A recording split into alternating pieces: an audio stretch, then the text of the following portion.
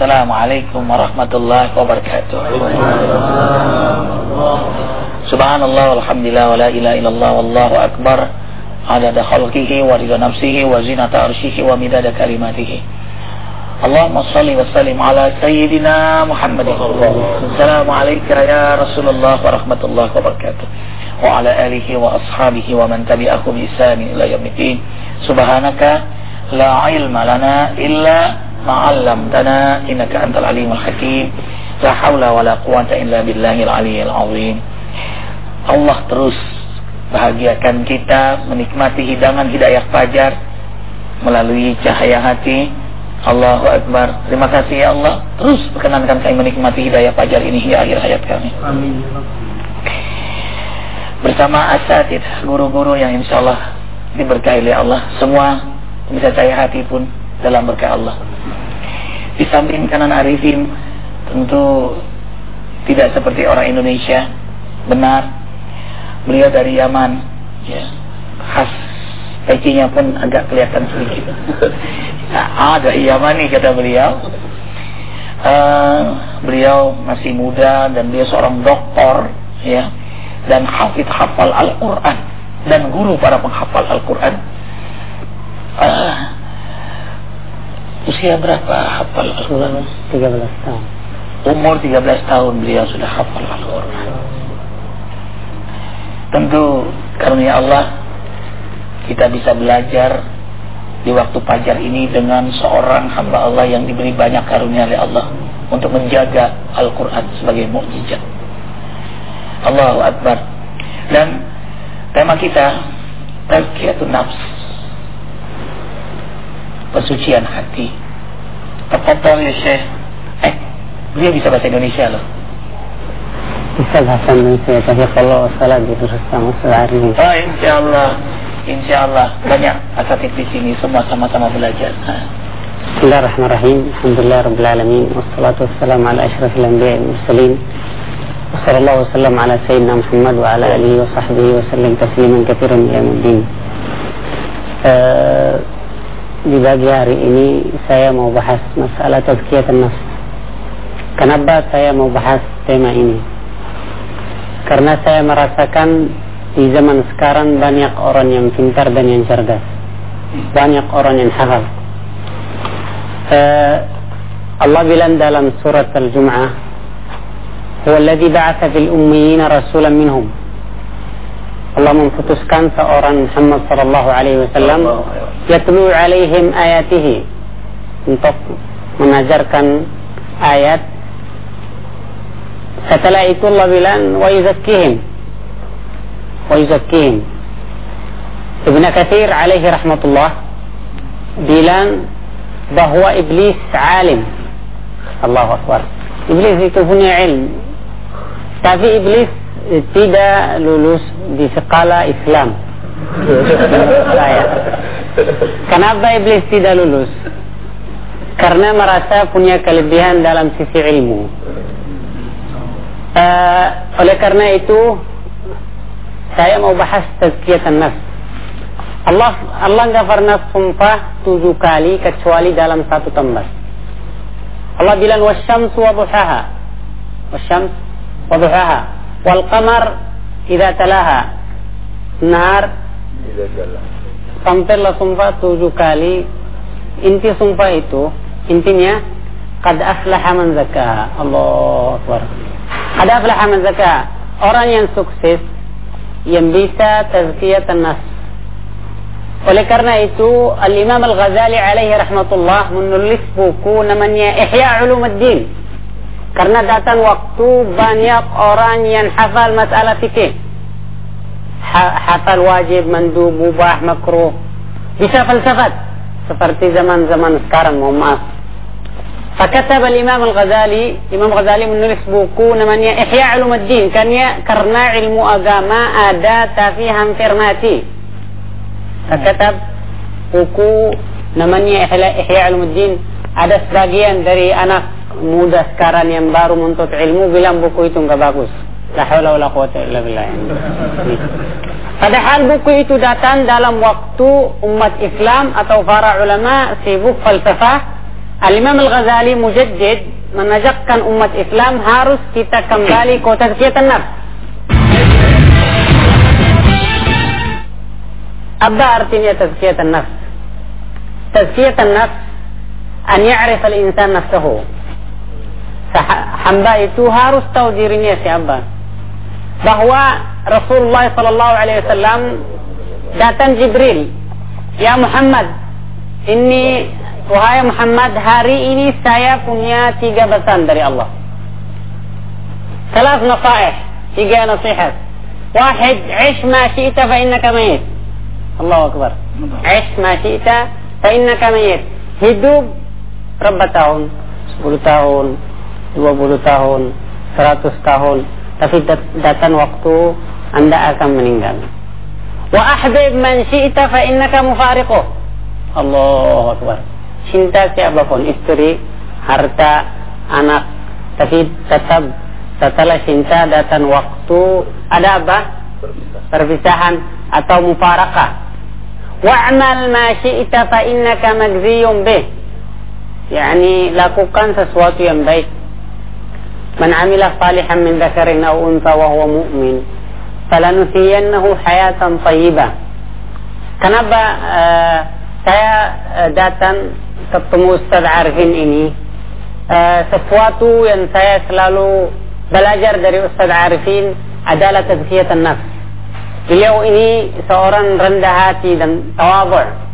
Ini saya melihat Ustaz Arifin, saya kembali ke rumah saya atau ke tempat saya punya motivasi atau bisa dibilang iman saya tambah. Belajar dari Ustaz Arifin ini sebagai guru kita semuanya yang hadir di sini, tapi Ustaz Arifin tawadhu. Saya merasa kita sebagai Muslim butuh tazkiyah. Butuh tazkiyah. Harus tazkiyatan nafs itu apa? Kita harus tahu diri kita sebagai manusia bahwa datang waktu kita meninggal. Sekarang lihat, kita keluar dibagi-bagi ini. Ada yang berlomba-lomba untuk mencarikan dunia.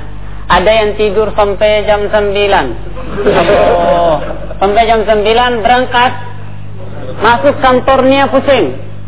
Pusing ya. Kenapa pusing? Karena udah salah. Udah salah untuk mengikuti program Islam untuk tazkiyatan nafs harus bangun jam 4. As-salatu khairun minan naum. Allahu Akbar. Program Islam untuk mentazkiyat hamba ini, manusia ini, satu harus bersalat jamaah. Salat yang harus diperhatikan adalah salat subuh. Salat subuh. Kenapa salat subuh itu jam 4 enggak jam 9? Kenapa? Itu tes yang pertama. Apakah hamba ini hari ini lulus atau tidak? Oh, subhanallah. Lulus masuk skala tazkiyatan nafs. Tes yang pertama salat subuh. Kalau malam kan orang itu semangat. Malam ada, khususnya zaman sekarang ada kopi, ada rokok, semangat semuanya. Tapi tes keimanan itu pas bagi-bagi dengar azan, as-salatu khairun minan naum. Jadi kalau beliau menyebut bagi-bagi itu ya pagi benar. Ya ikhwan. As-salatu khairun minan naum. As-salatu khairun minan naum. Dan berangkat ke masjid berapa orang dikit? Berangkat ke masjid dikit. Kita lihat, ada seorang tanya, kapan Palestina bisa merdeka? Ada orang Israel, orang Yahudi jawab, orang Palestina itu bisa merdeka kalau orang yang hadir salat subuh seperti orang yang hadir salat Jumat. Yang hadir salat Jumat banyak. Kenapa? Karena udah makan, udah mandi. Mau nggak mau harus ikut salat Jumat. Menurut saya orang yang susah juga ikut salat Jumat itu khatamallahu ala qulubihim. Hatinya udah terkunci. Oleh karena itu tazkiyatan nafs, an ya'rif al-insan nafsahu. Harus orang itu tahu diri. Kita melihat dalam Al-Quran ada seorang alim yang terkenal di Bani Israel. Namanya Bul'an bin Ba'ura. Bul'an bin Ba'ura. Allah bilang dalam Al-Quran, وَاتْلُوا عَلَيْهِمْ نَبَأَ الَّذِي آتَيْنَاهُ آيَاتِنَا. Orang punya ilmu, فَانْسَلَخَ مِنْهَا. Tapi la ya'mal bima amil. Tidak melaksanakan ilmu yang dia berikan ke orang yang lain. Apa yang terjadi? Bil'an bin Ba'ura, Allah bilang masaluhu kamathal al-kalb. Masaluhu kamathal al-kalb. Ilmu itu yang dipunya tidak ada artinya. Kenapa? Karena la yamtalik at-tazkiyah. Karena tidak bisa cuci hatinya dan membersihkan hatinya. Salah satu syaratnya untuk tazkiyatun nafs, satu as-salah, dua az-zikr. Zikr. Ya ayyuhalladzina amanu idza laqitum fi'atan fasbutu wadhkurullaha katsiran. Dalam jihad, hinama nuqat, waktu kita ketemu musuh-musuh Islam, harus melakukan zikir. Kasihan sama orang yang bilang zikir itu bid'ah, itu bodoh menurut saya. Kenapa? Karena Allah menyebut dalam Al-Quran lebih dari 120 kali bahwa orang Islam harus berzikir. Kenapa? Karena manusia punya hati. Hati ini bisa jadi batu. Thumma qasat qulubukum min ba'di dzalika fahiya kal hijarah. Oleh karena itu datang seorang sahabat ke Rasulullah sallallahu alaihi wasallam, "Ya Rasulullah, inni usalli." Saya salat. Tapi setelah salat saya enggak merasa ada hasil. Qala lahu Nabi sallallahu alaihi wasallam, "'Alaika bi kathratadz dzikr." Banyak zikirannya. Datang seorang, "Ya Rasulullah, alayya dain." Saya banyak dain, utang ya, enggak bisa bayar. Ini pemeriksa yang dengar saya yang punya utang, bertanya, qala Rasulullah sallallahu alaihi wasallam, "'Alaika bi kathratadz dzikr." Allah. Al-Imam Al-Ghazali kata dalam kitab Ihya Ulumuddin sesuatu yang bagus. Bilang apa? La ya'dzan Allahu bidzikr illa liman yuhibbuhu. Allah tidak izin seorang itu zikir kecuali Allah udah sayang sama orang itu. Orang yang tidak bisa zikir artinya masih di mata Allah tidak boleh atau Allah tidak sayang sama orang itu. Seorang yang diizinkan salat, Asy-Syafi'i ditanya, "Kenapa saya susah salat tahajud? Kenapa saya susah salat subuh?"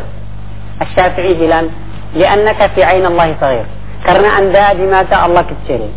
"Lau kunta fi 'ain Allah kabir." Kalau Anda di mata Allah besar, la adzina laka bis salah. Al-Imam Al-Ghazali yaqul, "Man azina Allah lahu." Barang siapa bisa zikir, itu artinya Allah udah sayang sama orang itu.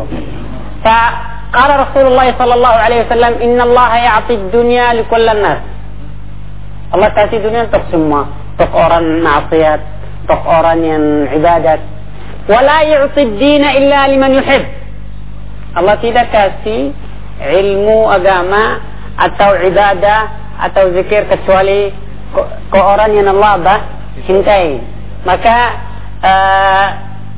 kita sebagai umat Islam, kita udah punya konsep tazkiyatun nafs. Wahid as-salah. Kenapa harus dalam satu hari 5 salat? Kenapa enggak cukup salat subuh sama salat isya? Kenapa? Karena orang manusia itu bangun salat subuh, salat. Itu tes yang pertama. Habis kerja sekarang sampai jam 12 ini. Langsung harus diservis lagi, bahasa saya. Harus diservis lagi. Salat zuhur. Habis salat zuhur nanti makan, habis makan ngantuk lagi. Mau enggak mau harus ada tes lagi, yaitu sore jam 3. Biar semangat. Habis ba'dal waqtal maghrib udah mulai, bahasa saya mohon maaf kalau kurang fasih, udah mulai capek. Harus mau enggak mau harus tes salat al-maghrib. Program Islam dalam satu hari harus seorang muslim ini sukses dalam melaksanakan 5 waktu. Itu 5 waktu. Ada salat ad-duha. Allah.